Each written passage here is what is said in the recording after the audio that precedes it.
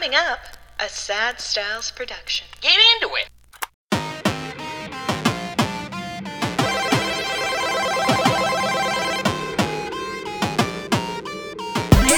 Welcome to the RetroGrave video game podcast, where this week we talk about the second highest grossing video game movie of all time. And of this year, amazingly. Oh my goodness, my name is Andrew Bascom, and with me as always is the bad boy of podcasting, Mr. Bebop himself. Million Nights at Mikey's, Aaron Worth. Because you can't leave, you're locked in. You're locked in. It felt like that at moments during this movie. Okay, so we are going to be talking about Five Nights at Freddy's as our last installment of RetroGrave, the scariest month of the year. Mm-hmm. I'm excited for it. We went back and forth about whether we wanted to do this movie for the last episode of RetroGrave a little bit.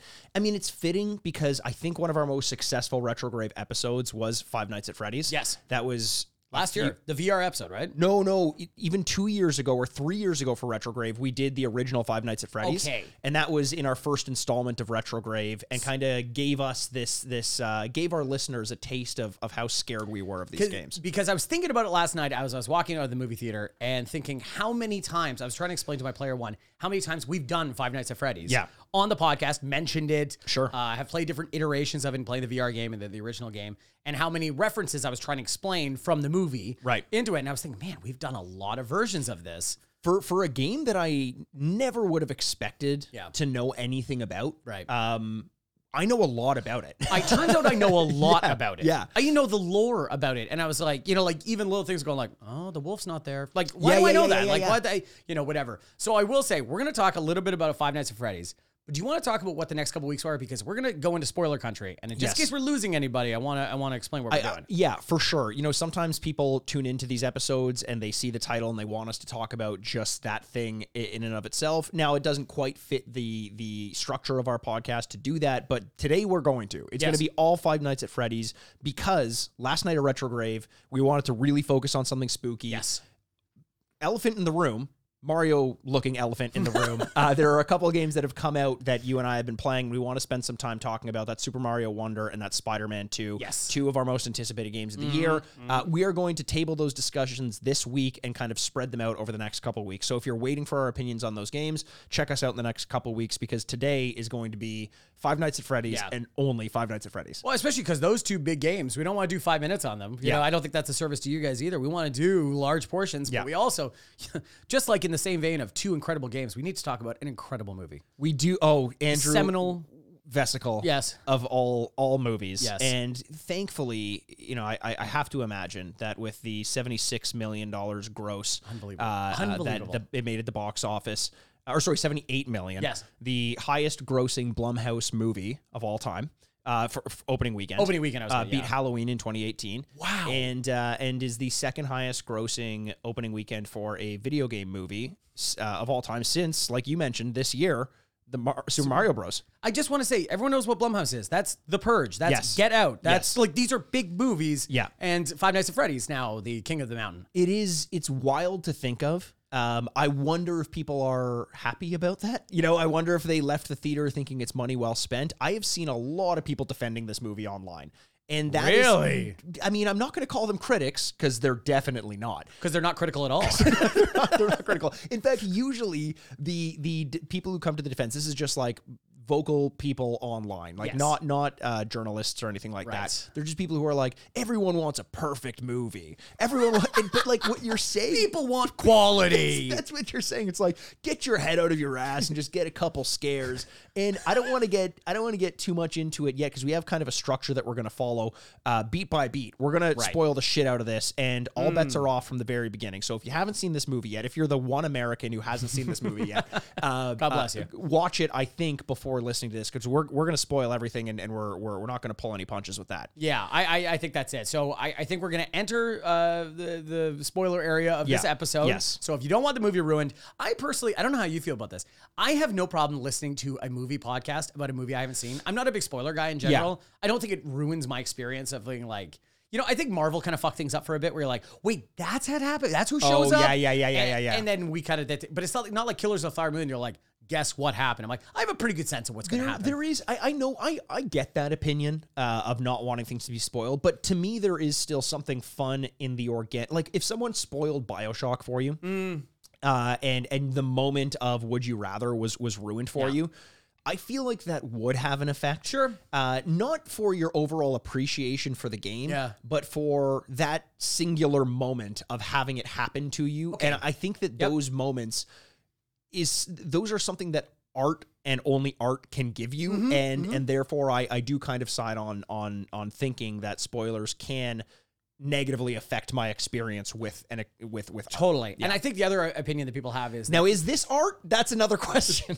I was gonna bring that up. I think it's the farmer bringing out a lot of slop and us little piggies coming up to the trough and being like, oh, nom, nom, nom, nom, nom, nom, nom. I love it. I think the other one too is when people hear other people's opinions. So when people talk about the movie going, I like this, I don't like this, that can affect their viewing experience. That's true. And I do get that. I hope you independently can come up with your own opinions, but I do get that it does shape or lower or raise your expectations going into the movie. It definitely can. Yeah. And we're going to have a lot of things to say. I'm assuming most of them are negative. Now, I don't want to speak for yourself. This is not going to be an Oppenheimer situation. No. Where the reveal is that you love it and I hate it. I'm the whole time I was watching this movie and I was taking notes, I was trying to make it so that my angle was not just tearing this down. I completely agree with you. But boy, was that hard to do sometimes. I agree. I hate my least favorite level of movie criticism, which is something I will fall into today. So I'm just being completely honest, is you know what they should have done? I think that's a bad idea because that's not the point. The point is to look at a finished product and then, see it like that. But it's hard not to when we have played the game. And now you could assume a bunch of things through the adaptation process of the screenwriting to what we saw on the movie theater. But there's going to be a few things where I'm like, you know what? Why did they do this? Why did they, I agree with you 100%. And I have a list of questions that I want to pose after we go through like the plot breakdown, but because we're kind of talking about it now, I do want to address one question, which is a should they or shouldn't they have question. Are we in so we're starting spoilers now? We're starting spoilers now. We're starting goodbye, everybody. Now. We'll see you after the movie. We'll see you after the movie, yeah. This question specifically isn't necessarily spoiler oriented, but it's just a structural question. Would this movie have been better if it were a survive the night style movie as opposed to a 6 or 7 night experience? So I was really stupid with this because my player one at one point went, that's night 3. And I said, what the fuck does that mean? She goes, 5 nights. I'm like, oh, fuck. I didn't even think about the title of the thing that it's 5 nights. 5 Nights at Freddy's. Yeah. I know. I wrote, I agree with you. Yes, I think it would have been better because my biggest issue with this movie is it's not scary. That is... I was so not looking forward to this movie because I'm like, usually if there are jump scares in a good movie, I can put up with them for the substance of the movie itself. And I was like, this movie's going to scare the shit out of me and it's going to suck. It didn't scare me at all. No, there's a few jump scares I go, yeah. But like, that's the most I got. I wrote to former guest of the show, Dario, and we were talking about it and he goes, did you see the movie? And I said, yeah. And he goes, I didn't see it. And he's a big horror guy, right? And I said, but you know the game, right? And he goes, yes. And I go, okay. So in this evil Chuck E. Cheese style animatronic robot, killer robots, I kid you not, this movie is about ghosts. It is. And he's like, what? And I'm like, I am not kidding. This movie with evil robots is about ghosts. And then we start going back and forth about like, it's like snakes on a plane, but the snakes are zombies. And you're like, no, you already have something. Don't hat on a hat. You already have something scary. Don't be like, and they are... all are HIV positive. And you're like, whoa, wait, the snakes are? And I'm like, wait, I could die twice? The treatment of that reveal that they are ghosts is also handled like so cool-headed by everyone involved that they're just like, oh, so it's ghosts. It's that ghosts. Poor it's female ghosts. cop has so much on her shoulders to go like, yeah, you knew. Yeah, that feels like something you want to bring up. And we'll get into, sorry, I don't want to blow her load here. Let's pull back. And I know there are going to be people who complain that there is an element of Five Nights at Freddy's, the game, that says that it is the spirits of the children haunting the animatronic. So we'll deal, but that was also part of like, it wasn't really that in your face in the games, in the lore. If you do the digging, fine. But this being a ghost movie was also just, the focus being on the children more than the animatronics, I think is the shift in perspective where I was also just like, what the fuck are we doing? Well, yeah, there is a shift about halfway through the movie, and we're going to get to the plot now so we can kind of talk about it, where all of a sudden you're like, oh, this is a very different movie entirely. Yes. And the way that everyone is just assuming it is just like, oh, wait, did I miss a scene? Did I like... I think there were a lot of things left in the cutting room floor because the way, the amount of ADR choices they made in this one as well to explain things or to reiterate things that they've already gone through because they were inconsequential and now they're meaningful. This development process must have been crazy. It was basically a 15-year development process. It started in 2015, I think, the year after the first game came out. I think principal photography started in February of this year, and the movie's out now. That feels quick for me, especially for a movie that had a 15-year development cycle. Yeah, I would agree with you. Let's say this. Okay, let's set up a bit of the movie here. So it's based on Scott Cawthon's games, Five Nights at Freddy's. Obviously, that goes without saying. It's starring Josh Hutcherson as Mike, with a nice cameo by Matthew Lillard, a guy who, let's bring him back because he's amazing. Love Matthew Lillard. One of the love childs of the 90s, early 2000s, who I think never got enough credit for being like a legit actor, like good at his job. Happy to see him again. Let's see a resurgence in him. It's directed by Emma Tammy. Now, Emma Tammy, I looked up her IMDb. I didn't recognize anything. Cool. With the exception of a podcast series that she apparently directed called The Left Right Game. I think, The Left Right Game, which is a podcast that I've actually listened to from start to finish. Okay. So a weird trip down memory lane when I found out about that. It was actually very well done, especially in terms of building atmosphere. It was kind of a horror. So some experience, maybe not visually, maybe not as much visually, but interesting there nonetheless. Written by Emma Tammy, Cawthon himself, and Seth Kudbak, who I couldn't really find any credits of note on. He's probably a fixer, that's why. Like that, a lot of the people don't take credit if they come fix scripts. Oh. And so if you have a first-time video game guy and a first-time director, you're probably having somebody else coming in and going like, okay. Like Joss Whedon famously was a fixer for a long time, and so he worked on stuff that you don't even know about. Oh, like, interesting. Like Toy Story. Oh, no way. Yeah, and so like, but the problem is part of the reason you go like, here's $10,000, you're not getting credit. You're like, oh, okay.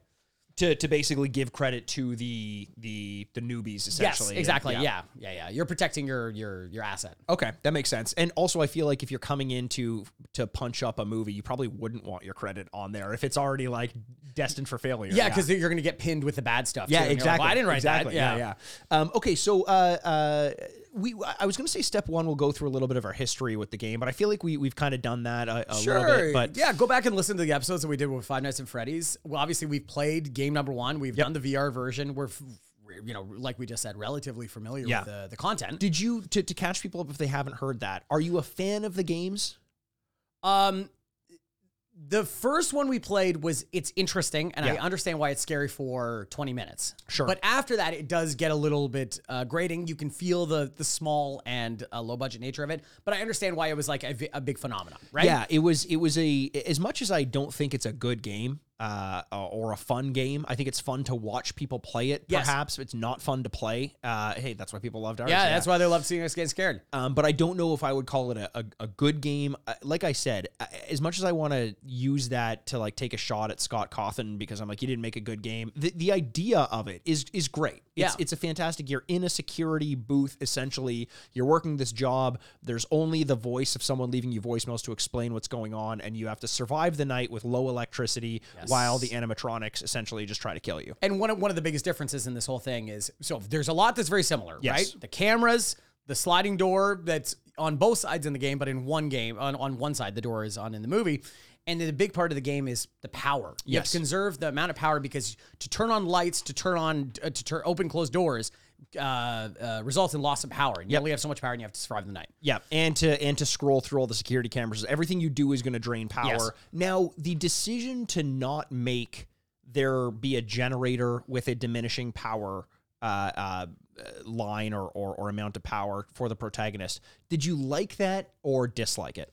So I understand. So in the movie, they have to flip on and off the breaker. Yeah, it's got shoddy electricity, so sometimes you have to flip on and off the breaker, but you're never at risk of losing electricity for the night, essentially. No, ultimately, completely. Yes, which results in failure in the game. Yes. In this one, it is. I like the vagueness of it because then the power can go out for no reason. Sure. You're like, oh, okay, sure. That's fine. They haven't really explained why, but that's totally okay. It would have been hard to incorporate that mechanic into a narrative movie, I think, especially with like the eye rolliness of like, what the fuck? Like in a game, it makes sense because you're like, okay, you're setting up a mechanic. Like even though the narratively it doesn't really make sense, video games need mechanics, so you're like, sure, that's fine. Yeah, but and in it's the movie, also a percentage in a game. Like it's very gamified.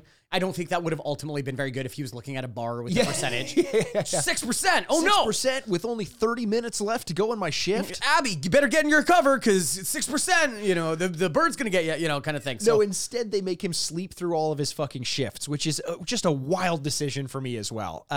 So in terms of reception, before we start to go through the plot, it's currently sitting at a 5.6 on IMDb, a 26% critic score on Rotten Tomatoes. Did you see the audience score on Rotten Tomatoes? No. Guess what it is? 60%. Higher. Higher? 70? Higher.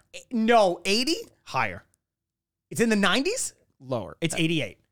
Isn't that fucking wild? Based on my audience I saw it with, no. they people audibly laughing all throughout the movie. Like enjoying it? I don't know. You know, part of the fun is supposed to be like I didn't think I was gonna go see Schindler's List here. You know what I mean? Like I understand that. Like I was like, this is probably gonna be bad. And there are some laugh lines where I laughed, and there are some lines where not supposed to be laughing, and I laughed so hard. Yeah, yeah. If you embraced the dumbness of it, there's something redeeming. Although my girlfriend texted me, she wasn't here when I was watching it, and she was like. She's like, how is it? I'm like, not good. Yeah. And she's like, is it like so bad it's good, so bad it's funny? What do you think? My biggest complaint was that it was nothing. That it was so, there were a couple moments that gave you that pop of like, what the fuck is going on here? But for the most part, at least until like the halfway point, I'm like, there's just I have no emotion towards this movie. Yeah. Hasn't been scary, hasn't been funny, hasn't been interesting. Yeah. And then the second half of the movie kind of goes off the rails, and that's where you can find some of the silliness, I think. Okay, well, let's get back to the plot, and then we can get into our thoughts here. But yeah, let's do it. So we'll go beat by beat in the plot. So it starts out, we figure out that we're following this guy Mike. He is someone who's looking after, who it's not immediately clear, but it turns out is his sister, right? He's finds it very hard to keep a job. He immediately beats the shit out of someone in a shopping mall because he assumes that a kid who is being like angrily held, dragged away by an older person is being kidnapped. Kicks his shit. Based on we don't know his history. That's why he's a little sensitive to that. I actually didn't mind the scene, by the way. I thought it was okay. I feel like they should have done a little bit more to set up immediately tackling the guy into a fountain and beating the shit out of him. Because it was so out there, immediately I'm like, I bet you he or someone he knows was kidnapped. But and also why he wants to work security. What? Oh, that was, yeah. I was like, okay. But did he want to work security, or was he just going to a temp agency who was only giving him security jobs? Fair enough. I will say there are very few actors in general in this movie, and his friend, who is the other security guard, who is legitimately 6 times bigger than him. Yes. And pulls him off of this guy that he's beating the shit out of in a fountain. I was like, where's this guy? This guy would have been good. All right, goodbye, friend. There were a couple flashes of decent acting in this movie. Matthew Lillard being one who's just going for it. I mean, you always like, he reminds me of like a Mark Hamill type person in these movies, where Mark Hamill will like sign on to, whatever movies he wants as long as he gets his excuse to like just go buck wild a little bit. And Matthew Lillard starting out as his career counselor, who we meet in a subsequent scene, and also as the ultimate villain of the movie. He kind of gets to show the big reveal, which was ironic because as the guy who played Shaggy in Scooby-Doo, he has the moment of being like, it was me all along. Oh, that's funny. I didn't even think about that. I ultimately thought about like, well, this is Scream. This is his big movie where he's the killer again. True. And he reveals himself off a mask to be like, no, I'm killing people. Yes. And he has a knife and the whole thing. I'm like, oh, here we go. Yeah. Matthew Lillard's great. And he's vague enough about this listing. He's like, well, I only have one job. It's bad hours. It's bad pay. Some crazy guy's keeping it open. And you're like sitting there going like, yes, I know what this is. This is good. And he's like, okay. And he doesn't want the job, but ultimately has to because it seems like Mike is in economic downturn. He lives in this house with his sister Abby, and you don't know where everyone else is. You don't know the backstory. Right. You don't know yet. All you know is that Mike can't hold down a job, continuously fails, is also taking sleeping pills. They show you that pretty early. And then it sets up the next scene, which is his aunt fighting for custody of Abby. Yes. Now this, like, you talk about screenwriting 101 and you try to understand the motivations of a character. They very briefly say that she's only fighting for custody of Abby because she gets a monthly check. Right, and the aunt looks pretty well off. Like, she's dressed incredibly well. The whole time, she's got nice jewelry. And she has a lawyer next to her. She has a lawyer. She's paying people to do things. Like, she clearly has money. I was waiting for a scene where she rolls up in a Mercedes-Benz or something I was like too. that. Yeah. So I think we're going to say the same thing. She wants this check for this delinquent child. Yes. That I guess the state is giving in some social security net, which doesn't seem to exist. Must be Canada.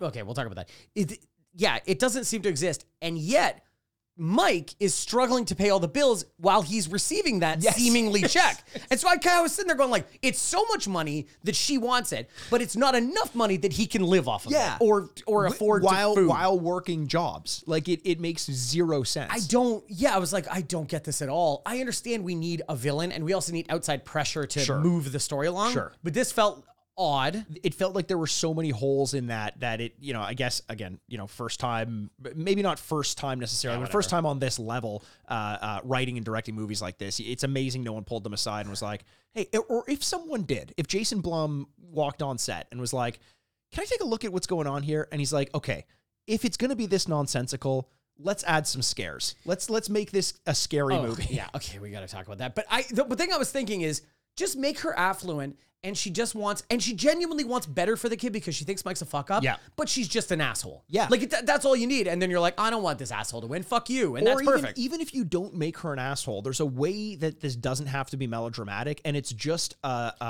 it's a horror movie, but yeah, it has to be a little over the. But even if you wanted to go a bit more subtle, like the outside motivation of him potentially losing his sister, custody of his sister, is enough. Even if the person is trying to do it with well intentions, it's like no, I promised my mom I'd look after her, or something like that. But the fact that they make her go like above and beyond being like such a cartoonish. bitch. Yeah, exactly. Was a very strange decision. So Mike, as a result of the pressure that his aunt's putting on him, takes the job at Freddy Fazbear's, and we get the scene when he first goes there that I think is the best scene in the movie, where he enters the premises and he turns on the electricity, and you see the sign light up. Yeah. You see the animatronics. You see everything is just kind of shot really interestingly. And they show it right from the game. Yes. They show the security cameras light up, and it's exactly the layout from the game. Yes. And you're like, that's cool. Yeah. And you see that little side angle of the stage behind the curtain, Yes. which is kind of the famous one because when you look back, one of them's gone or something like that. Or right? looking up at the camera or something. And so like all that is happening. So it's giving you right back into the game. And I think, we're going to say a lot of bad things about the movie if we haven't already, but I want to say that the overall aesthetic of the movie was good. Yes. I think that the design of the animatronics, the sets themselves, the animatronics themselves, they actually, I didn't realize this until afterwards. This was a Jim Henson creation, was the animatronics. No way. Well, that makes a lot of sense. But they look so good. They look so good. They look so good that it almost seems like it's CGI at some points, but it isn't. Yeah. They're just very, I think they were so comfortable with the detail on these animatronics that they're like, let's light these things to show every fucking detail in there. And that's awesome. But the only problem is the actual design of them is great. How they move and stuff we can get into afterwards. There were some issues with whatever. We can get into that. But I agree with it. They look really good. And yes, you're right. When they get there, the lights turn on. You're like, fuck yeah, this is good. We also forgot to mention there was a cold open of the former security guard that worked there. Yeah. And there's a very horror thing where they show you the first kill and then they go back to like normal person at high school, whatever. Staring at a poster of Nebraska. Yes, exactly. Yeah, with his nature sounds and drugs. But he's undoing the grate, the former security guard in the cold open. He's undoing the grate to get through the grate to get in. And I was like, I know this scene. Yes. This is from the VR game with the grates and stuff like that. There were so many little references, like when Abby hits the guitar. Yes. And you have to, and I was like, oh my God, we've done this before. There were some really good things like that. Yeah. But why not have Foxy in The Great. Like, or I think it was Foxy in The Great in the VR one. You know, little things like that where they had so many moments to get a good, and okay, this is me, the guy who fucking hates jump scares. They had so many moments to do good ones that weren't just lights go off, lights turn on, and it's the animatronic right up in your face, which is also cut straight from the movie or the game.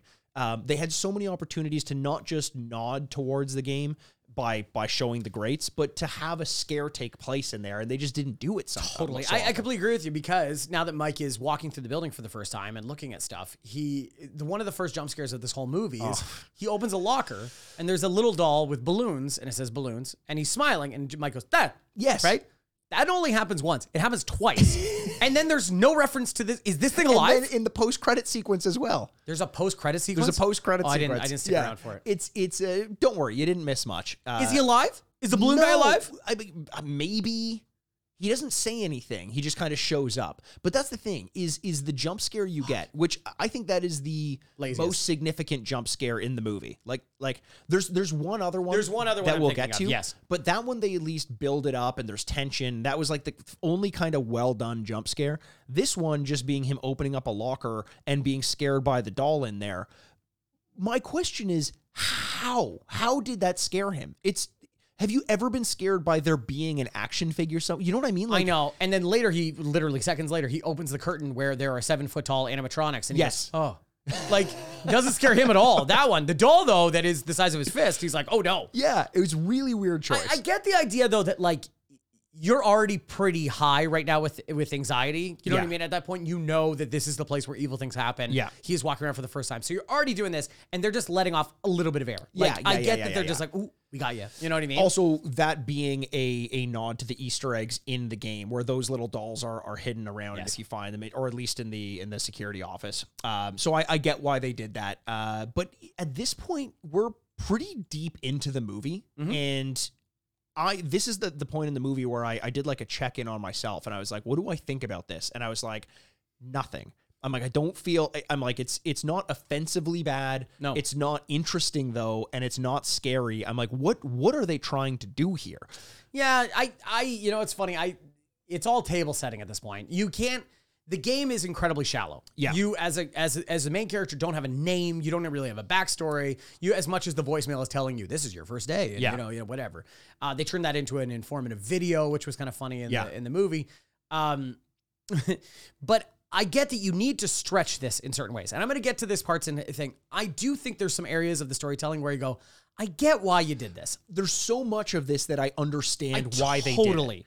I totally, because you need a main character that has to have a reason to come back. One of the jokes that I always laugh about is you and I talking about Five Nights at Freddy's and going like, can you imagine being so desperate for money? You're like, well, I guess I'll go back to the second night. Like the first night, the robots come alive and try and kill you. Yeah. And you go, okay, night 2, here we go. Maybe it'll be a little bit better. What the fuck? Are you serious? And so in that way, Mike needs a reason to go back. And creating one, I get why they not only creating a reason to go back, but making it so that it wasn't so dangerous that he's not immediately thinking that he's got, and they kind of allude to the fact that weird shit is going on, but he doesn't notice it because he just falls asleep at the job. Yeah, because he just takes his medication, which they end up setting up later, the reason for it, but it's essentially because he believes that by forcing himself to dream about the day in which his brother was abducted, by forcing himself to dream about it, he might remember a detail that would lead him to find out who the kidnapper was. Yeah, he has this theory about this book that he was reading in the beginning. It's like the first scene of the movie almost. And it's about dream theory that all of our memories we've ever had, you remember actually every detail. You just can't access them. Yes. Which is actually something I've heard about because there are people with conditions that remember every second of their life. Yeah. Sounds arduous. Terrible. And so he's trying to put himself back into that experience every night in his dreams, watching the Nebraska poster that's above his bed because they were in Nebraska, I guess, and listening to nature sounds and, you know, like doing the whole thing. So he's recreating the experience so he can remember. That feels like it should be its own movie. Yes. Like there's an element of that I'm like, that's really cool. You could do a lot with that. Should it be shoehorned into Five Nights at Freddy's? I don't think so, because ultimately it doesn't mean anything in this movie. So there's like a famous thing in Hollywood about so we'll get back to the plot in a second, but like there's a famous thing in Hollywood. A famous one is Die Hard 3. Yeah. They had a generic script and they went, we're going to make it a John McClane movie about Die Hard. So they just kind of intercept the names and put some like, the villain becomes Hans Gruber's brother and, like, oh, okay, there you go. This feels like a fake Stephen King script about child abduction, memory, and dreams, and the other children victims of the person that did it. Yeah. Trying to tell him through dreams how to find somebody. Yeah. That sounds like its own movie. Yes. And then they went, well, that's a pretty good script. Let's make it about Five Nights at Freddy's. Right. And you're like, okay. But you kind of feel it at the seams. You like see the seams between the two. It looks like, when a tree goes, like someone ties like a bike chain to a tree and it grows as part of the tree. And you're like, that bike chain definitely isn't part of the tree, but the tree has absorbed it now. Like, that's what it feels like. It's like, this is so different from the rest of the movie, because what ends up happening is you get this dream sequence where Mike fails at another thing. He failed with the dad, beat the shit out of him. He's failing to pay bills. He's failing to show up in court and be like a good thing. And his sister's also has seemingly some educational issues that she's working through, which is super vague and I think at times almost offensive, because you see her and you're like, I don't know, she seems pretty cool. She just seems to like tell people to fuck off. 100%. Everyone's like, it's crazy that she draws all day. And I'm like, that's fucking nuts. She's 7. What are we expecting here? It's weird that she's so shitty at sewing shoes. And you're like, what the hell? It's so stupid. So in the dream, we see Mike fail at another thing, which is preventing his brother from getting kidnapped. Which is, a lot to put on him. But what ends up happening when you just kind of mash these two ideas together is that ghost children who show up in his dream. Yeah, there are children that show up in the dream, by the way. Right. They show up in the dream. Not the first time you see it, but the second time, once he starts working at Freddy Fazbear's, the children start to come into his dream. Now, Mike's first thought is, these kids know what happened to my brother. Mm-hmm. Why? Not because we've also insinuated that he's been doing this for thousands of nights. Yes. Right? Like he's been doing pretty much every night since his brother was kidnapped. Exactly. And so now all of a sudden he turns around and he sees there's children and he doesn't immediately go, what are you guys doing here? You're new to the party. Yes. What happened? You imagine he has turned around at one point in his life during these dreams. And instead he goes, you know what happened to my brother? And they sit there quietly until they run away. Yes. And he follows after them and trips and falls, and that wakes him up. Yes. Yeah, except he cuts his arm. Yeah, you start to realize the first time he just trips and falls he falls off. Okay. And then you start to realize that whatever the kids do to him in the dream happened to him in real life. Yes. Which is another thing that's like, why? How? And what is going on? No one questions anything. So as the audience, you're like, okay. Yeah. So we're just going to go on. Okay, cool. Like the one Can't time wait to find out. One time he catches the kid and his eyes are black. Yes. And you're like, and that I don't think means anything. The kid's eyes don't bleed apart from that dream. Yeah. You start to realize, is this okay? Where you start to realize where the kids are now aligned with the characters in the Which show. I think if you're familiar with Five Nights at Freddy's and kind of the defining features of each of the animatronics, you pick up on that pretty quickly. Yes, There's an opening credit scroll which shows kids getting abducted by one animatronic, and it kind of introduces, so through video games, through like 8-bit kind of style, which is kind of interesting.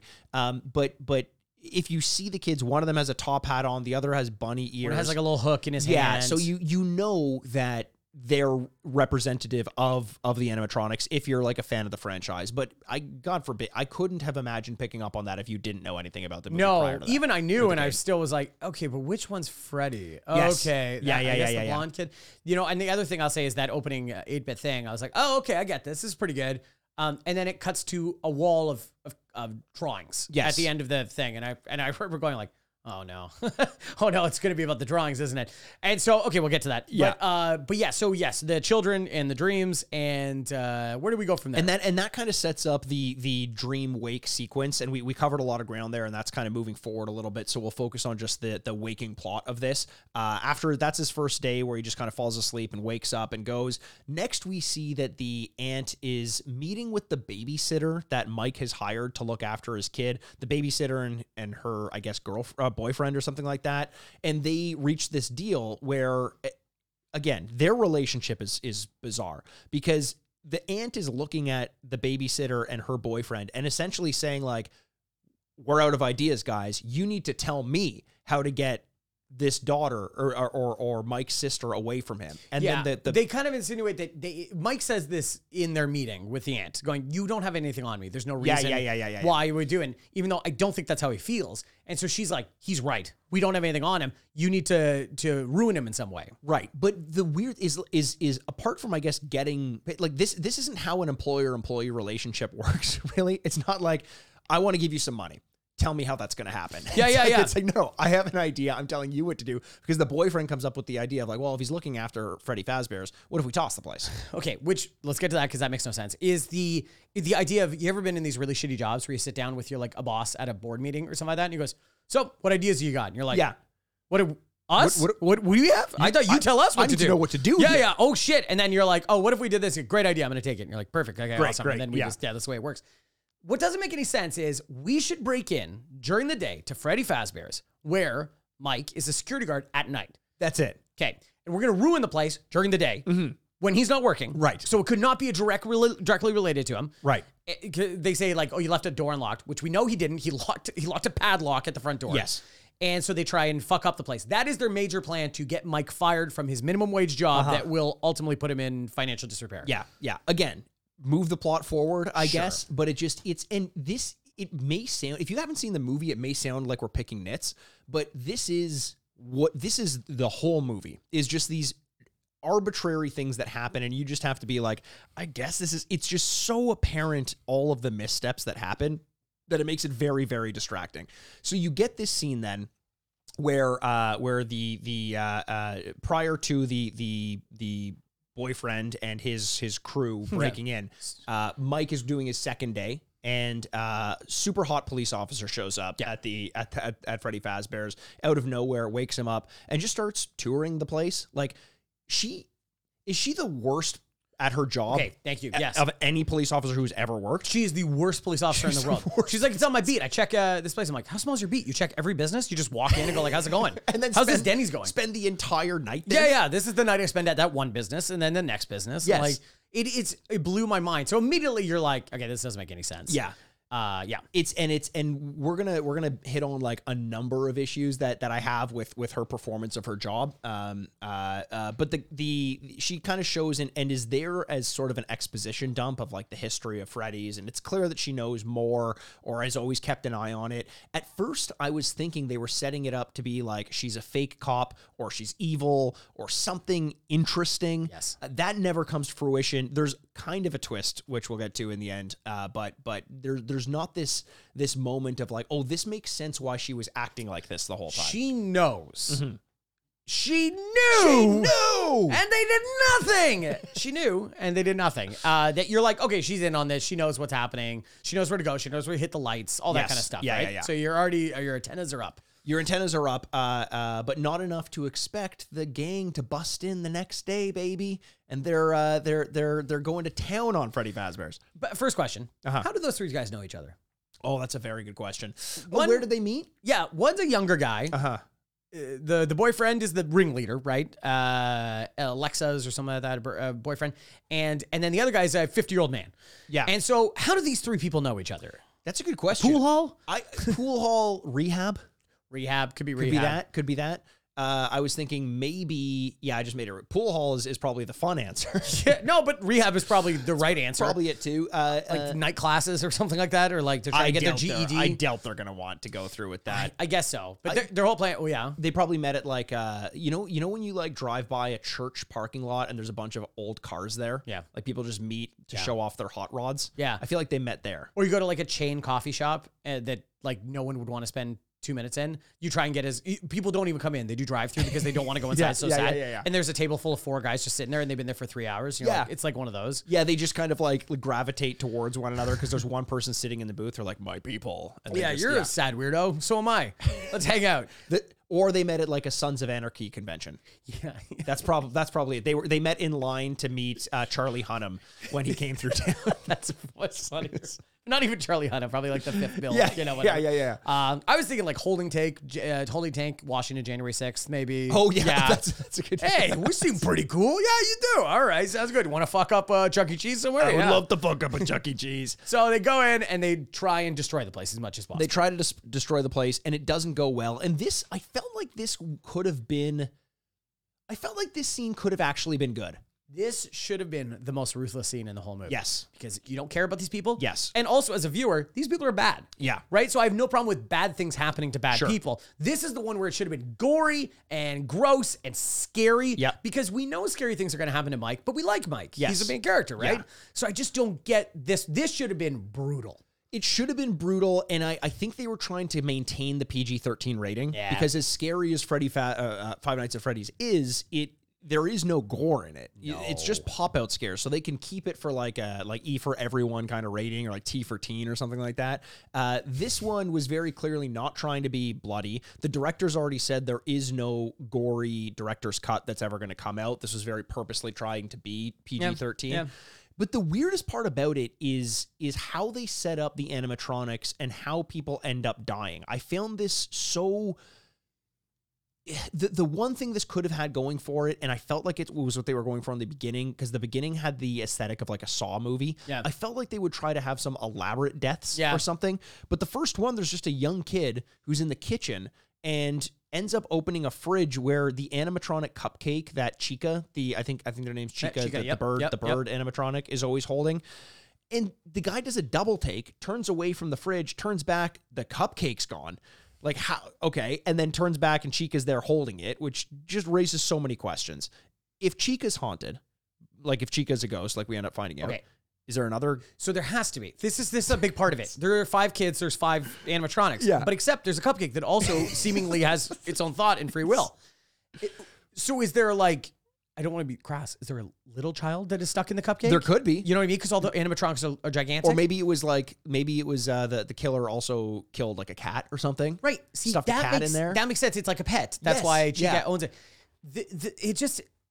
This is where I started to go, oh no, this movie's not going to be Yeah. good. Oh, yeah. Because It took this long? Well, I was giving hope that when it got scary, I was going to be like, this is scary. Yes. Who cares about the plot? It's not like The Purge. I'm like, Ethan Hawke's a security business, man. No, The Purge is scary, so it's good. This is the one where I was like, oh, it's a huge variation from the game. Yeah. My thing is, what would have been scary is dark hallways where you see something over their shoulder, then they're gone. Sure. And then they're gone. Because what's scary about the game is you catch them in the camera flicks, and they're gone. Yeah. And now you don't know where they are. Or they're somewhere new. And you can hear them, Yes. and you can do stuff. Now, no. The second that the animals start moving, or the animatronics start moving, it's like, uh-oh, this sucks.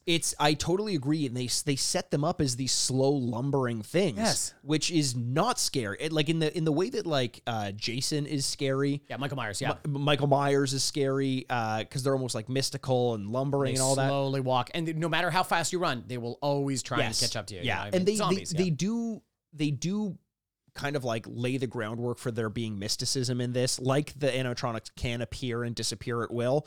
Doors lock, open, Yes. doors open, yeah. The cupcake disappears from the fridge and shows up in Chica's hand. Later on, we're going to find out that they very much can't just appear and disappear, and they have to travel in very human ways, which we'll get to in a second. But I agree with you, but that's not true though, because they can disappear and stuff like that janitor's closet. There's no entrance or exit, and yet he walks in it. No one's there. Yeah. And then he turns on the light, and a bunny's right behind him. Yes, unless the bunny was in there before and knew he'd lock himself in there. Because this is the biker. Man. This is the biker after witnessing the child getting mauled by the Chica cupcake. and the cupcake. Yeah. And so he's like, shit, I need to go. I need to run through these hallways. Yes. He locks himself in to a janitor's closet, Right. and then turns on the light, and there's a big bunny behind him. The big bunny's there. This is also where I realized something that I was like, oh no, this is not good. Is that, so their eyes will light up. Yes. Blue Yes. when they're with everything. But when they're angry, they turn red. Mm-hmm. Which means that the designer of these robots Yeah. was like, I couldn't stop thinking about this. Like, what would signify if they were angry? And you're like, well, why would they need to do that? They're robots that play children's songs. Yeah. And he goes, no, but just in case they're really upset, I need to let people, like a warning. No, of course. For people to do it. Before they try to kill the children at my pizza place. Whoa. Whoa. Wait. Whoa. Did you just say kill the people? Yeah. In your, well, yeah, I mean, like, I'm not saying it's gonna happen, but it's an option. And if they choose to do it, if they choose to what? Do these things have free will? Well, they could be haunted. I've allowed it to be haunted. They don't have free will, but ghosts do, and body parts will fit in the animatronics. Okay, that's what I was going to say too, is going, why does this have a cavity in the middle if this is a complete animatronic? Yes, exactly. He goes, well, just in case you wanted to stuff some dead bodies inside the middle. It's like, oh, you couldn't operate it while they're alive? No, not at all. But another weird thing about that, because the story is that the killer kidnapped are you a killer if you end up killing the people you kidnap? Or are you a kidnapper? I think that moves to the top of the list. I think that becomes your killer who also kidnapped children. Right. It's like you're a knight, but you have to be a squire first. But then when you're a knight, you're no longer a squire. It like supersedes the past title. Okay. I think it's very much like that. So he when he kidnaps someone, he kills them and shoves the body in the animatronics because the police won't check this out. That was the part where I went, what? And, Yes. and people laughed. I was like, oh, you gotta be kidding me. Like the last place they would look. I'm like, heads up, that's like one of the first places I would look. If I was a cop, I'd be like, look at these fucking things. Look at these fucking things. Jesus Christ. They that smell blood? like dead children. Yes, there's rotting corpses from the inside. Their eyes are turning red. Also, Chica won't stop winking at me. Which is a thing that happens in the movie. Yeah, Chica does wink a Wink, lot. Abby's like, right? And Chica's like, blink. The animatronics in the scene that you're thinking of now it's one of the most baffling experience. I felt like I was on a psychedelic journey when the fort building scene happened, which we'll get to in a little bit. Yes. The thing that I did like about this, which I thought that they could have done more with, is after the two henchmen die, they force the babysitter's boyfriend into the security room where he's looking at the screens and shit's going down. And I'm like, this is the game. Yes. Looking at the screens, there's shots from the screens where the animatronics are looking up through the corner of their eyes up at the camera. Security camera. I'm like, this is great. We're gonna get a really spooky scene. And instead, Chica takes the fucking cupcake and puts it in the vents, and that's how you get the flush the guy out of the security thing. He died in the room because the cupcake got through the vent. And I think they're trying to be funny and scary with like the two animals like being aware that they're doing this and looking into the camera and like with a threat.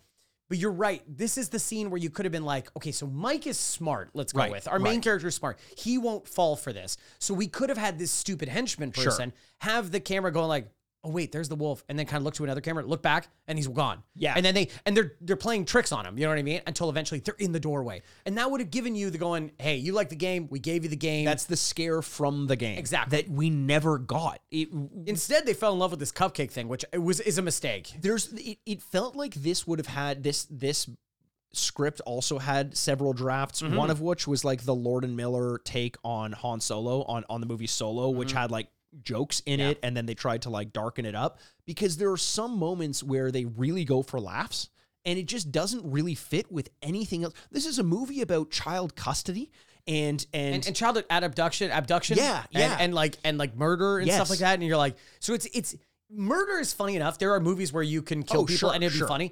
You're talking about like real bummer stuff. Like really bummer stuff. And so it's like, I don't think they're doing it. It's so funny you bring up Solo, because it's exactly it. When you take test screenings and you're like, shit, this isn't working or whatever, or it's too funny.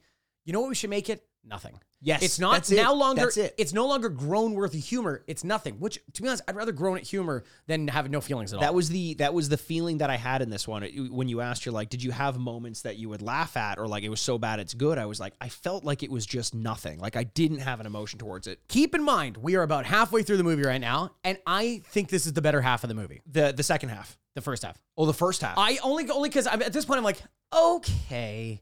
This is a movie. Yes. The second half makes some baffling decisions, which we'll get into. We will get into, and it is the worst half of the movie, but it is where I think there's more fodder for the so bad it's good. Totally.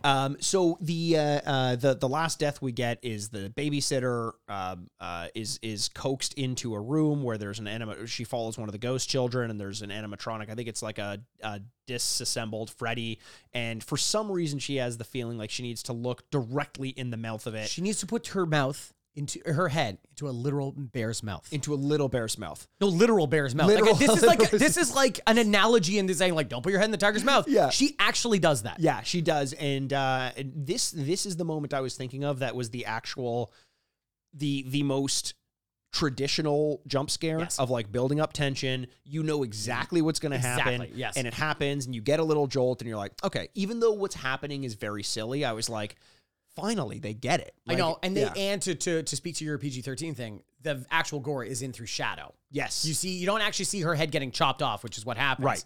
It is that is done through a shadow. You see her body fall from the from the mouth, mouth of the bear, the 7-foot tall mouth of the bear. Exactly. So this was the first and kind of like almost the in a weird way, the climax of the movie, because this is what we all came here to see.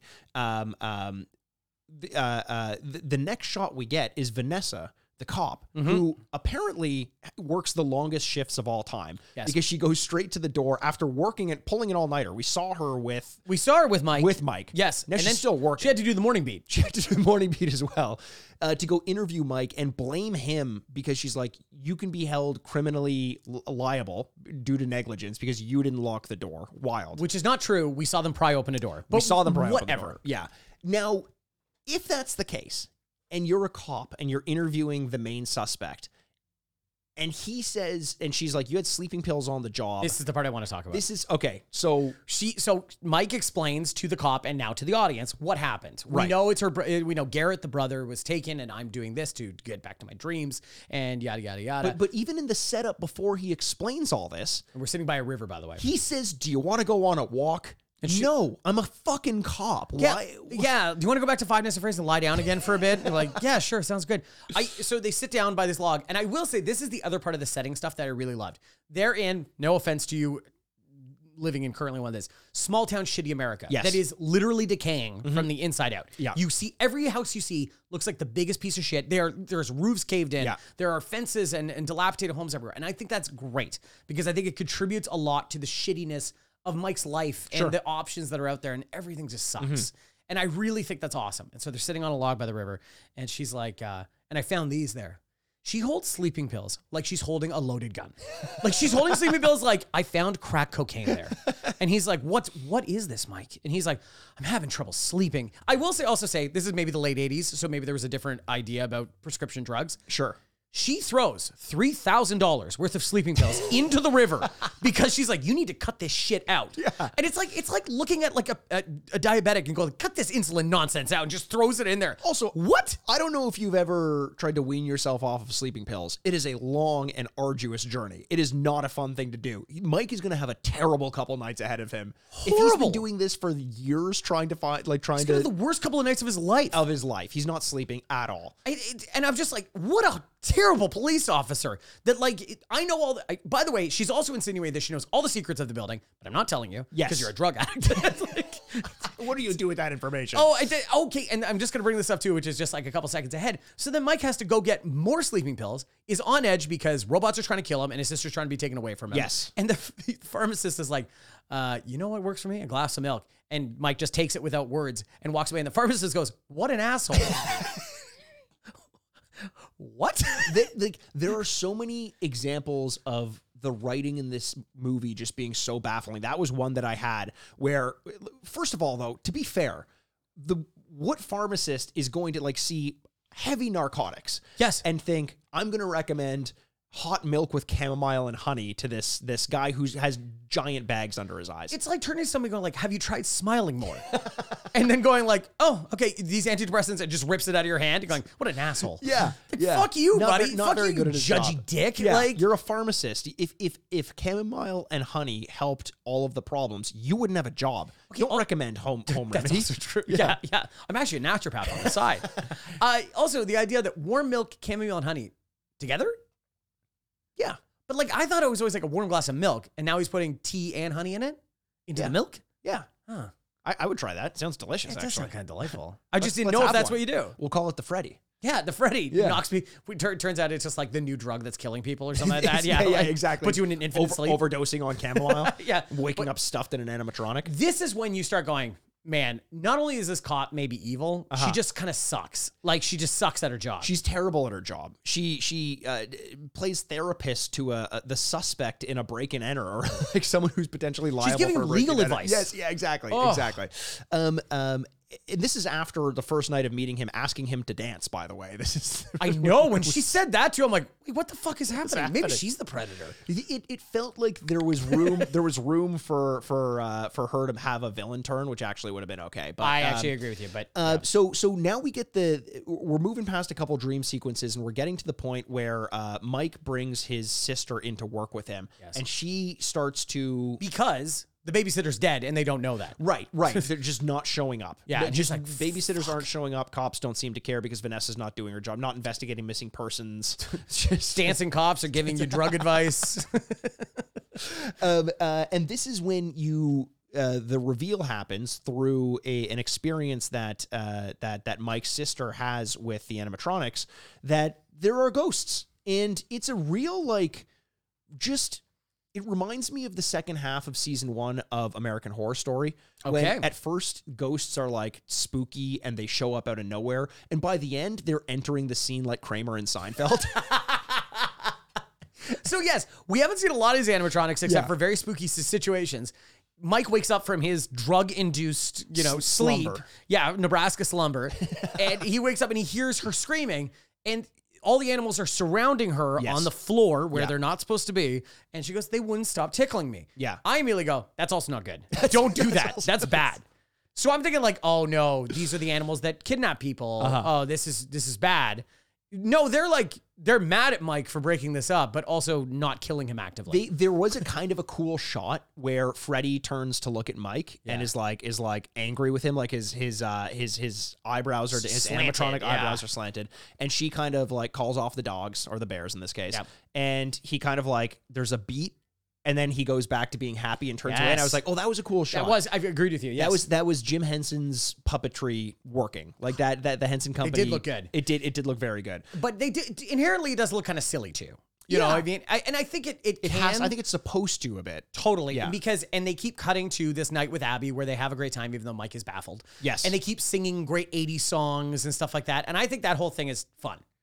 It is, but it's also so strange, like based on the lore. I guess they have to set it up where there's a reason why they haven't killed Mike right from the get-go. I agree with you, yes. But for them to have a full like babyface turn was so strange to me. Because now we're also not scared of them anymore. Right. And really it continues on till the end of the movie where I'm like, well, I'm not really frightened by them anymore. We literally have a fort building montage. Yeah. And in one case, Chica falls backwards and gives a Terminator thumbs up to the camera. Like the whole time I'm like, I'm watching this just wondering how we got here and how we possibly untangle ourselves from this. They are lying down head first like a sunflower. Their all heads are meeting so they could look up at the stars, I guess, or whatever. Yeah. And you're just like, oh, okay, so this is it. And now I'm thinking, now together we all need to fight something. Yes. You know what I'm thinking? Because now they're on our side, which continues not to be true because the ghost children, this is where the disconnect comes from, are still pissed. The ghost children, it turns out, are evil. Yes. They're evil. So I'm glad those children died. No, it is one of those things where it's like, did they make the right choice in kidnapping specifically? This is these the one children? kid that tried to kick the animatronic or something like that. Yeah, it's like, come follow me. It's like this kid's gonna be worthless to society anyway. To kind of group up the next little bit, essentially what happens is the ghosts like Abby so much, the Mike's sister, that they want to basically kill her and put her in a new animatronic so that they can live with her forever and have her be a part of it. And all Mike has to do to find to get the experience of not finding out necessarily who killed his brother or who kidnapped his brother, but to live in a dream state where he can experience life with his family. He just has to give up his sister, essentially. Because he's having a memory that's not the same as the last one. It's his brother's alive. Yes. And they get to just continue on. Now, were this a totally different movie, and the focus was just on the dream state and finding out. That's a very interesting thing. Give up the one thing you have in your waking life for an eternity in a fake dream state. Yes. Very, very cool element, but they didn't really make me care that much about his dream analysis. It also doesn't make much sense that, like, to Mike, I get the idea that he's had a goal for a very long time to do this, but the problem is at the end of the day, you know that brother that you've always wanted and it sucked that he was taken? Good. We'll take the other kid so you can get that one back. And it's like, Mike's got to be like, wait, no, that also creates just a new set of issues for me. They're like, what are you going to do? Yeah. But he initially does say, yes, take her. That's fine. Which is that I find to be interesting story writing. It is. And that I guess they needed his permission, like fucking vampires entering someone's house. Cause then they're like, no. Except not really. Because this is the biggest reveal of the whole thing to me. This is wild to me. This is crazy. Yes. So Mike being at work, Abby stayed home this time with the evil aunt who's babysitting them because, oh, fuck, I guess we kind of skipped over this part. Mike kind of is going to give Abby to the aunt. Mike agrees to let the aunt take custody, which again is a wild decision because they set her up to be so bad. And they don't really explain why he would want to do this. Well, it's because she almost got hurt dancing with the animatronics and he feels irresponsible for allowing that to happen. Okay, fair. Fair, whatever. Abby wakes. Is this a good part to do? Abby just wakes up she's in her room coloring. Yes. And all of a sudden she can hear Freddy outside. Freddy Fazbear is in their home. Is no longer at Freddy Fazbear's The Restaurant and Entertainment Center. Is now in Mike and Abby's house. Yes. To take Abby and kill the aunt. Well, the aunt's dead. The aunt's dead. One way or another, the aunt's dead. True. So the only other thing I had a question for, and someone's gonna explain this to me because I missed it. This Freddy was fucked up. Like he had broken shit and stuff like that. Is there two Freddys? There are a few Freddys. There's Okay. also a golden Freddy, which was supposed to be the one in this scene, but they ended up going with just the regular Freddy. But it's like, this is the confusing thing about this is if there's a fucked up Freddy and a regular Freddy, are they the same spirit?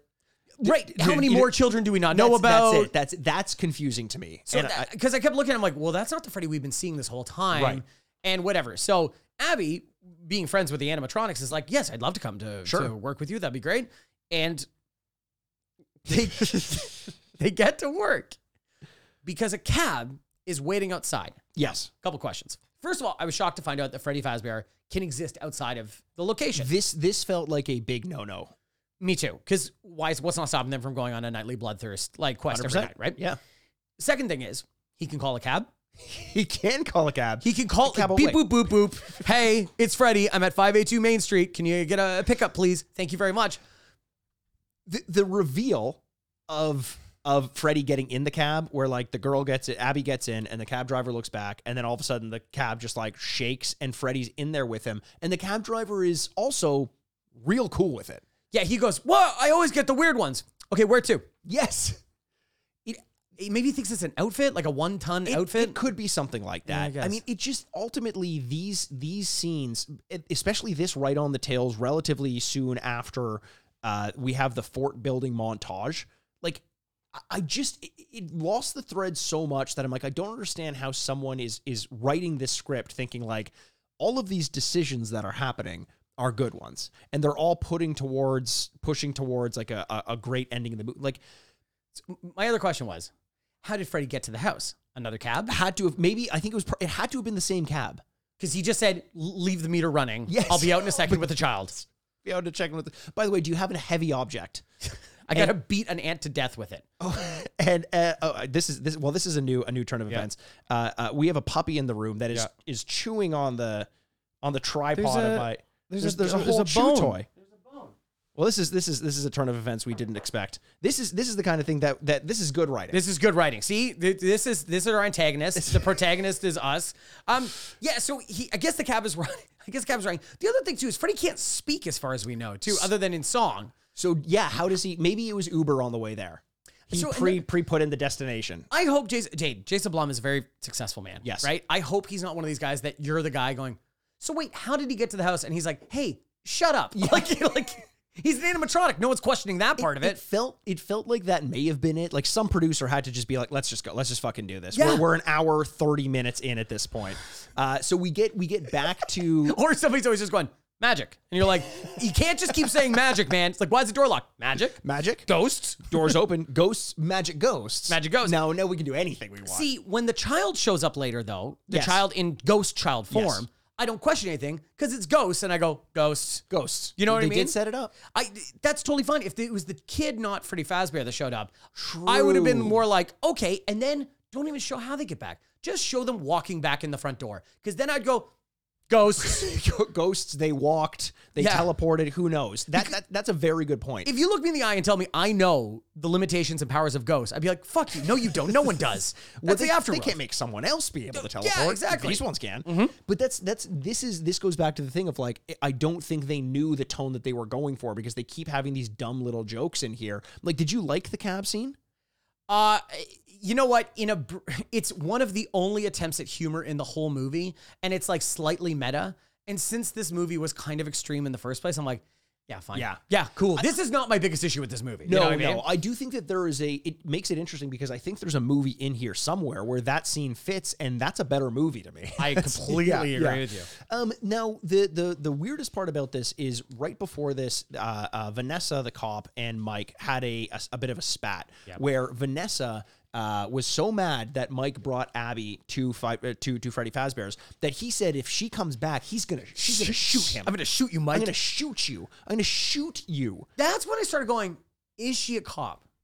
I go, this just feels like an odd thing to go like, first of all, I'm gonna throw your drugs away. Second of all, I'm gonna give you legal advice when I'm trying to arrest you. And then third, I'm gonna threaten to shoot you. Yeah. Why does she have to be a cop even? I bet you they could have written it as not. And regardless, I think she has to be because she has a cop car. You know how I know that? She gives the keys to Mike. Yeah, Mike has to drive the cop car around for a bit. to get back to Freddy. Like an actor projecting into a role one day. Like, you want to drive around for a bit? Yeah, sounds pretty good. I'd love. Can I go on a ride with you? Yeah. She could have been a paramedic, and I would have believed it more, or something like that. That would have made. Well, she does say she's an EMT at one point. That part I was like, okay. You did both? Like, are you also a lawyer that you like? She says, so if you ever have a heart attack, you know who to call. And it's like, I don't think I'm calling anyone if I have a heart attack. This felt like three different people they put into one role, and this poor actress. Yes. She does okay. She's not a bad actor. Meryl Streep herself could have not made this a role where you're like, oh, I believe that person. Yeah. So we get back to Freddy's. The reveal is that electricity will take down the animatronics, and then we get a very easy scene where it's just like, well, if electricity works, then we're just gonna electrocute these guys, get them out of the way. It wasn't satisfying because they explicitly say it's not going to kill them. It's just going to incapacitate them for a little bit. Keep in mind, 20 minutes ago, they were building a fort. They were building a fort together. 20 minutes ago, they were all like good. And even to the point that when Mike shoots them, you're like, I don't know. I feel like he could have negotiated with him a little bit. Like, just point to the fort, be like, we did that together. Remember this? This was last night. A wall of drawings being like, this is us. We did this last night together. I thought we had a thing going here. Yeah. Instead, Chica, your fucking cupcake is biting me at the cupcake comes back after Chica's electrocuted and is so strong that it pulls him back. Yeah. The cupcake doesn't have legs. No, gravitational force and magic, ghost magic. We don't know about ghosts for cupcake though. We don't know what ghosts inhabit the cupcake. Right, that was a different spirit altogether. And then once everyone is kind of back, a couple of the animatronics are incapacitated. The cop is mentioned a couple times. Yeah, you need to watch out for the yellow bunny. Right, yellow bunny, and the yellow bunny's in all the drawings. The yellow bunny seems to be the center of the thing. And even in the beginning, it was not Freddy Fazbear that's leading people away. It was the yellow bunny. Right. We've not seen this yellow bunny once. No. But they have sprinkled it in throughout that there is a yellow bunny somewhere, right? And so the cop kind of insinuates that the yellow bunny, there's some kind of force that they listen to it. It draws them, it gives them power. It's their favorite animatronic. Yes. Yeah. And so even the five ghosts, the animatronics, listen to the yellow bunny, making you think that the yellow bunny is directing them to do these horrible things. Yeah. Now the yellow bunny reveals itself to Mike. And the yellow bunny is immune to electricity. Immune to electricity because you can actively see a human being inside of it. Yes. You can see a mouth through its mouth. You can see a neck. Right. And so immediately when he comes through the door, and he's like really big because he had to duck to get through the door. That was a cool reveal as well. And I think as an animatronic that isn't really an animatronic, it's a human being in an outfit. That looked better and more intimidating than when the animatronics themselves were moving. I completely agree with you. I think it was great. And the problem is there's not much of a reveal there because anyone that's been watching the movie can figure out who's inside of it. Yes. Before you even see it. It's the only other actor in the movie that we've seen. Yeah. Like, there's so few actors in this movie. That's true. That you're like, well, of course. I honestly, I didn't expect it to be him because I thought it was just going to be, I was like, is he still alive? I thought it was going to be like Eric Roberts or something like that. Like, he's going to take out the mask. You're like, who the fuck's that guy? Ian McShane. I'm like, I fucking love that guy. Yeah, that's right? awesome. No, I thought it was going to be just like a ghost, like a zombie or something like that. Because, oh my God. even in the games, so it was Steve Raglan was the name of the counselor who apparently was a pseudonym for William Afton, who's the principal antagonist that kind of sets himself apart as the reason for the owner of Freddy Fazbear's and the proprietor and the reason for all the kidnapped kids. Yeah. The reason for the kidnapped kids. The reason for the kid. I'm the reason. So it was a big reveal. I think probably something that a lot of people liked because now you've put a body to this name that you've heard so much in the lore of Five Nights at Freddy's. And there's a bit of a fight scene where he tries to get the kids back on his side. But Andrew, this may be the first movie I've ever seen where the solution is art. Some say the pen is mightier than the sword. Who cares when you have both? Mike, very confidently. Yeah. This is the part that blew my mind. Yes. Mike knew the whole time. Right. He yells at Abby, your drawings have power. Draw something and put it on the wall. Also, the wall... Seemingly, I don't know what the wall's power is. No. But that makes it true. It's the bulletin board of Five Nights at Freddy's. That makes it true. Yes. Because I guess there was a scene earlier that we kind of skipped over where Abby draws on Mike's face because Mike is in all of her drawings. Right. And I guess Mike had a bad night. You know what I mean? Like, so you're like, okay, so she is some shining level of like... Well, it was after he gave her up for the end. And then he gets attacked by all the 5 ghosts and stuff like that. Okay. But if she draws that the yellow guy is bad, and she shows that the yellow bunny has killed all these children, and she pins it to the board, that's when all the animatronics turn to the yellow bunny and go like, oh, fuck, that's what happened? And I'm watching it, trying my best, like to go like, This has been at no part in this movie a truth. Like, this has never been... They've never set up that her drawings are magical. No. At all. Or that wall would cement them to be true. No, not anything, not whatsoever. Now, the thing is about this, as soon as she pins that onto the board, the animatronics are changed human beings. Yes. I would have loved a scene where you see Freddy look and look back. Confused, yeah. Oh no, Foxy looks back. And all of a sudden Chica's still about to stab. Yeah. And he's like, no, this guy. Chica's like, oh, sorry. Shakes Mike's hand. Yeah. They're all like, oh, okay. And then, kind of like Circus Freaks or like some of these old horror movies, they turn on their master and they all kind of pummel him. And it's a little scary, you know what I mean? Because you don't like to see their raw power. And they drag the yellow bunny off, even though, this is another one. The rib cage kind of collapses on him, which has been something that they've mentioned There's something earlier. that they mention at one point that there were spring-loaded mechanical devices in the animatronics because William Afton wanted, in case someone wanted to get inside of the animatronics, they would do. But the how this works, I don't fully understand. Don't know. The same thing with the mask having all these saws and it comes at these people to entrap them or something like that. I don't really understand it. They kind of talked about it earlier in the movie, but they knew they didn't do a good enough job explaining what was happening because he's like wincing in pain as the spring-loaded mechanics kind of like crush him inside the yellow bunny. Wearing the suit, And while this is happening and he's being dragged away, there's an ADR line where Abby asks Mike, what is happening? Yes. And Mike says, spring locks. That must have been a note from a screening. Yes. Where somebody went, what's happening? And they go, it's the spring locks. They go, you should put that in the movie. Honestly, because it's so like the lack of confidence it shows in your own storytelling when after filming you have to be like, I'm a little unclear on this still. Yeah, like you got to imagine like the director or the screenwriter, like she triumphantly pins it to the board. Yes. And somebody turns around like, huh? And they're like, what? What does that mean? He goes, no, it's over now. They've won. They've won what? An art contest? She thought she was gonna have the James Cameron Aliens moment where she just alien with the S and a dollar sign. And everyone's like, what the fuck is going on here? I've never seen a movie where they had to explain the climax of the movie in ADR. I've never seen that. That's a first for me. So that is the conclusion of the movie. The Yellow Bunny is now incapacitated, and the animals have moved on. And now Mike gets to go home with Abby and I assume the police officer, and life continues on for them. Other than we see Abby back at school and things are going great for her. Yeah, but also, why? What has changed? There's no trauma in her life after that. Previously, she was having trauma before she met the animals. It wasn't the animal-related ones. Before she saw a human being get his ribs crushed to death inside of an animatronic animal, while surrounded by ghost children who were kidnapped decades ago, she was having trauma. Your trauma doesn't get cured when that happens. It's not because it got worse and then went back to normal and you're like, well, everything's good now because I saw how much worse things could be. The other one, too, is the animals that you love. Why doesn't she have more trust issues? The animals that loved tried to kill you. And, like, got pretty close. And you're like... And your brother almost gave you up for a dream. Twice. Once to the ant and once to the ghosts. Like... It makes no sense. And again, it's hard because I don't want to just keep ragging on it, but, like... Fool me once. shame on me. But if you wait, fool me twice, what are you gonna do? No, fool me once is cool. Well, I'm good. I'm a doofus.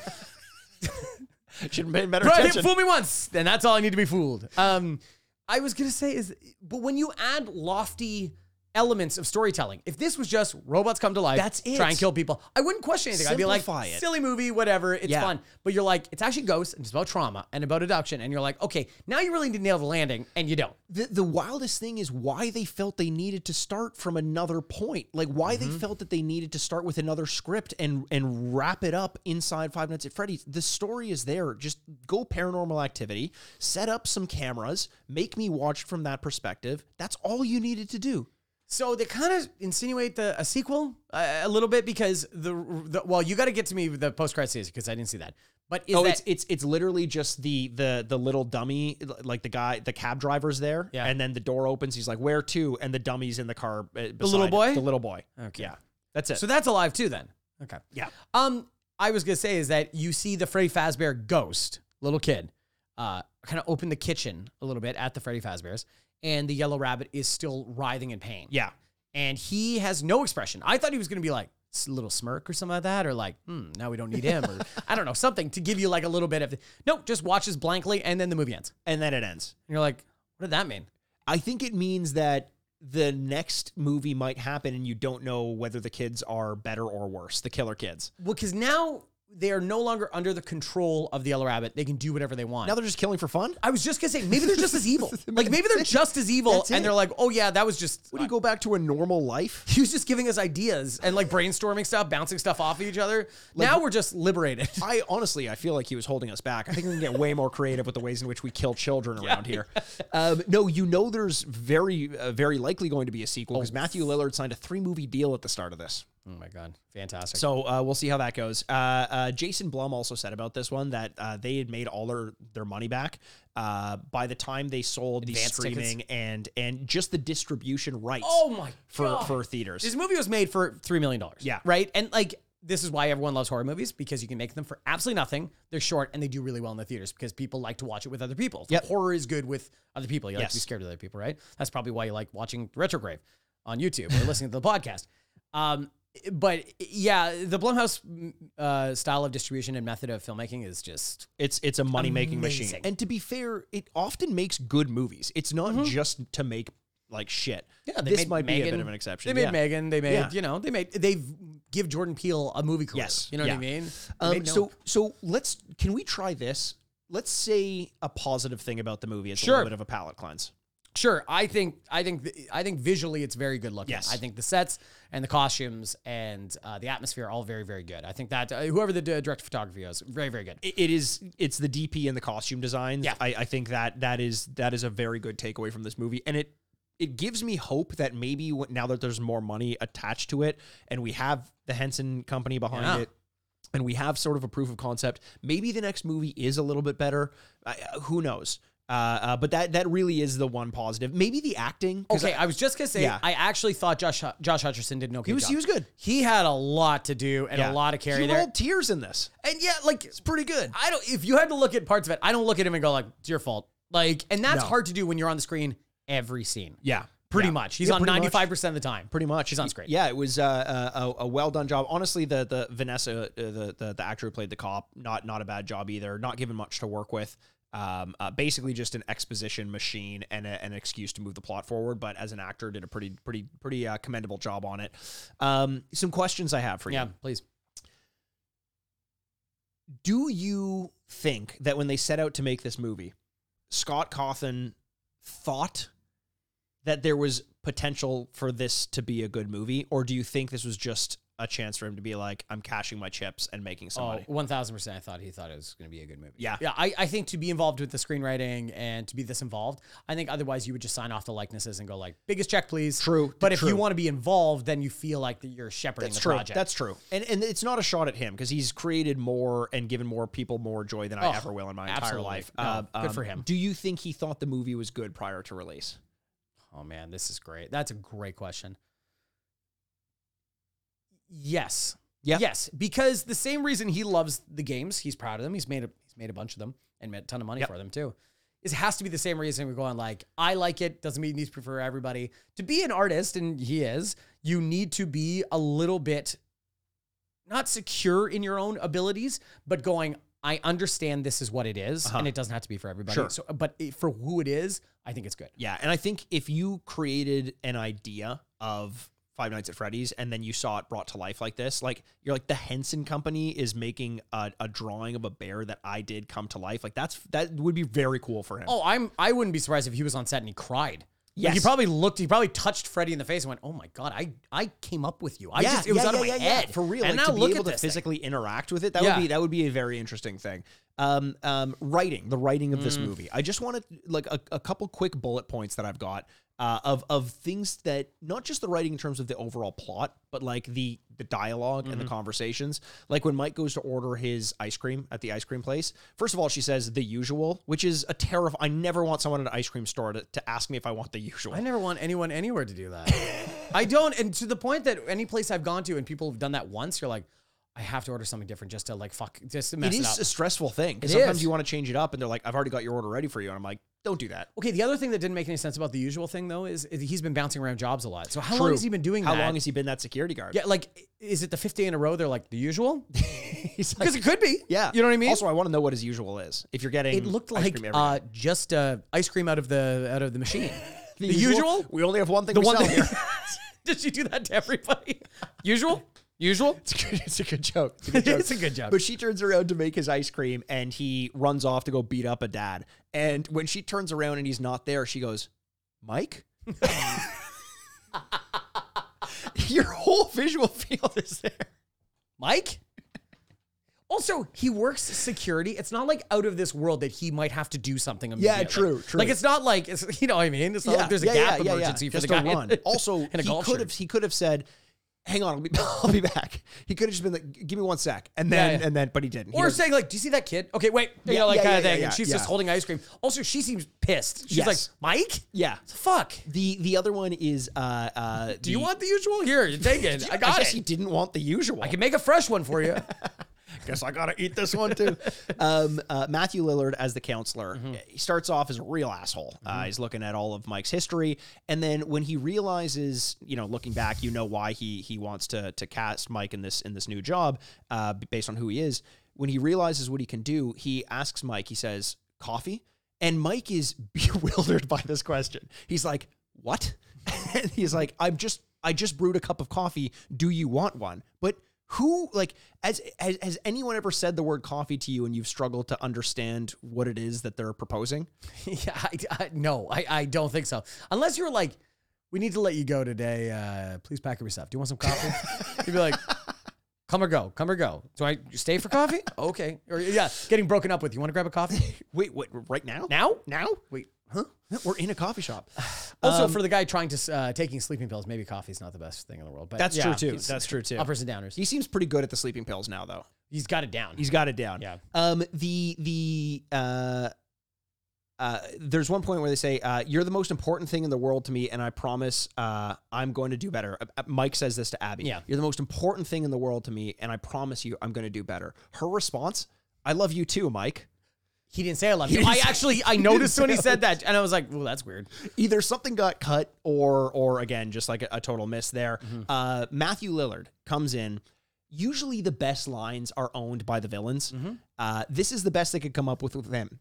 "First, I killed your brother. Now, I kill you." Symmetry, my friend. Sorry, I didn't mean to cut off the great line there. So that's another throw-in.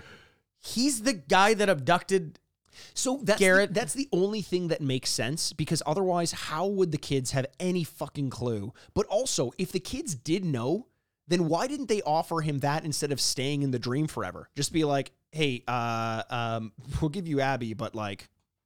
That's the thing that doesn't make any sense to me, because also they're not in Nebraska. No. So he's traveling state lines to True. kidnap somebody. This is the part that I don't get, because it seems like they're on vacation or something, right? They're camping. Yeah. So he's there kidnapping it. And do you think they both move simultaneously, unrelated? Right. And then he sees him and goes, "Oh my God. That's a family where I abducted that kid. This is fantastic. This is symmetry, my friend." This is symmetry, my friends. And also now there's a very young daughter. That's great. Also, timeline doesn't work at all. No, I was thinking that as well. It doesn't work. Okay, this is a question I got for you. Yeah. So the mother dies of an illness Yes. recently, and that's what has left Mike in charge of Abby, right? Right.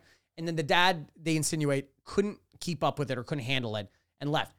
My player one and I disagreed. Do you think that was suicide, or do you think he ran away? I think he ran away. Oh, fuck. I said suicide. Okay. Oh. I mean, I actually didn't mind the ambiguous nature of she didn't ask, because you wouldn't. Yeah, You no, wouldn't go 100%. like, "Oh, what happened?" You shoot himself? Yeah. Like, how? You shoot himself? Pull a Kurt Cobain? Yeah. Was it too many pills? Was it these sleeping pills? And it throws them into the river again. How many of those do you have? Yeah. She's like, "What are these?" And he's like, "Oh, I can explain. They're sleeping pills." And she says, "I know what sleeping pills are. It says it on the label." Why are you fucking asking him then? What are we doing here? It's wild. That scene made me hate her. I was like, "You're a judgy monster. Don't do that." Judgy monster and a terrible cop. It's like, Terrible I cop. need answers right now before I file my paperwork. You want to go on a walk? Let's do it. Let's dance. What? Yeah. Let's dance. Let's dance. Also, do you want to have my cop car? Do you want to fire a couple bullets in the air? Do you want to feel alive? This is there's a ton more that we could do. I feel like I could spend another hour on this movie. But in terms of the reception and the beat by beat nature of it, that covers off the most of it. Any closing thoughts, Andrew, for you on Five Nights at Freddy's? Do we want to give this a rating just like we do the video games, first out of 4 bits based on how good the game is as a whole, or the movie, and then out of 4 bits based on how scary it is? Yeah, so we'll do how good the movie is out of 4 bits. Yes. I will say, so I'm a big Letterboxd guy. I think it's at Toronto Andrew, if anyone cares to follow. But I've made my list of movies that I've seen in 2023. 2023 movies that I've seen in 2023. Sure. And there's been 47 movies or something like that. And it's pretty low on the list. I'm not gonna lie. I'm gonna give this a 1 out of 4. I just think ultimately it kind of fails at both things. The second thing I'll get to when we get to how scary it is. Sure. But it had high ambitions. It tried to be a little bit loftier than it probably should have been. And ultimately just doesn't make a lot of sense and just really needs you to just kind of nod a lot. Yeah. So unfortunately, it's just not a successful movie, 1 out of 4. I'm there with you as well. It's a 1 out of 4 for me. I found that it didn't try anything. It didn't try to be anything. It didn't take any big swings. And as a result, when it fails in a very mediocre way, which I think is the worst way you can fail. I just failing while trying to be safe is the worst thing you can do. Completely, you didn't even try. Yeah. You know what I mean? Like, I completely agree with you. And that's going to kind of get into my 1 out of 4, or out of 4 scary bits is going to be, this movie's not scary. You are laid up on a platter. There are animatronics that come to life and they kill people. Yeah. This is literally Westworld. This is, the movie, not the TV show, Tisk. This is there. It's scary already. People don't like clowns. They don't like stuffed animals. They don't like all that kind of stuff. This is all of that. Yeah. And it gives you an excuse for them to come alive and kill. Why? Doesn't matter. Yeah. But you give them a why, and it's children's murdered children ghosts. Yeah. Why? And how? And so I say all that to you, and you go, "Oh, sounds pretty scary." It's not. It is It's not scary. It's literally 0.5 out of 4. Yeah. I am a scaredy boy. I will be scared at anything. I have no problem looking at you going, "That sucked. That was so terrifying." Yep. Not scary at all. I felt safe the whole time. Most of this movie takes place in the daytime. A lot of it takes place outside Freddy Fazbear's. Maybe more takes place outside Freddy Fazbear's than in Freddy Fazbear's. And the animatronics are barely even characters in this movie. There's more ghost children and real people. I'm tempted to go. I'm going to go with a 0 out of 4 on this one. Because even the moments that could be scary aren't. They fumble the bag with the scares, and the scares that happen are cheap, and even being cheap aren't scary. Yeah. It's a big fail. I feel like they tried too hard not to go dark because the animatronics could have come after Mike, and I think that would have been a more interesting story, however they wanted to do it. So that's where we're at. I know. I completely agree with you. I just don't know how this wasn't scary. Yeah. You know, the other part, too, is like, the thing about the game, like, I really do hate when movies go like, well, we got to stick to the video game. Yeah. No, you don't. You're a movie. It's a different thing. Yep. But this one just abandoned the idea of what made it scary in the first place. What's down the hallway? The lights go out. You hear noises. Yeah. They just abandoned that entirely. 100%. It was laid up for you, man. It has a couple moments where you see like a shadow through a light that's projecting through a doorway, and I'm like, that's cool. Let's do this more. Yeah. And then they just don't. It is a huge miss. Every time they shot Mike from the side, and you could see the doorway behind him. When are we going to see the animatronic? Just out of focus, just a little ears or something like that, and then he turns around, they're not there. Perfect. That is the game. You know what I mean? Yeah. Ultimately, whatever. Have fun. Watch it. It's a video. We're a video game podcast. It's a video game. There will be moments where you're like, I'm going to have an opinion on this one way or another, which is good in the point of watching art in general. But not successful. That's it. Yeah. Big miss. Unfortunately, I think you can skip it. Okay. Unless you need to have an opinion on it, I just feel like you already, based on hearing us, the whole fucking movie. Yeah, this is as long as the movie, I think. It's pretty close. Yeah, so there you go. Well, next week we're going to be talking about, guess what? Video games. Boom. And good ones at that. So until then, we love every single one of you, and we can't wait to talk to you soon. My name is Andrew Bascom, and with me as always is the bad boy of podcasting, Mr. Bebop himself, Mikey Aaronworth. This, last week, RetroGrave. Oh, thank God. Furnished by Sad Styles Productions. I never want someone at an ice cream store to ask me if I want the usual.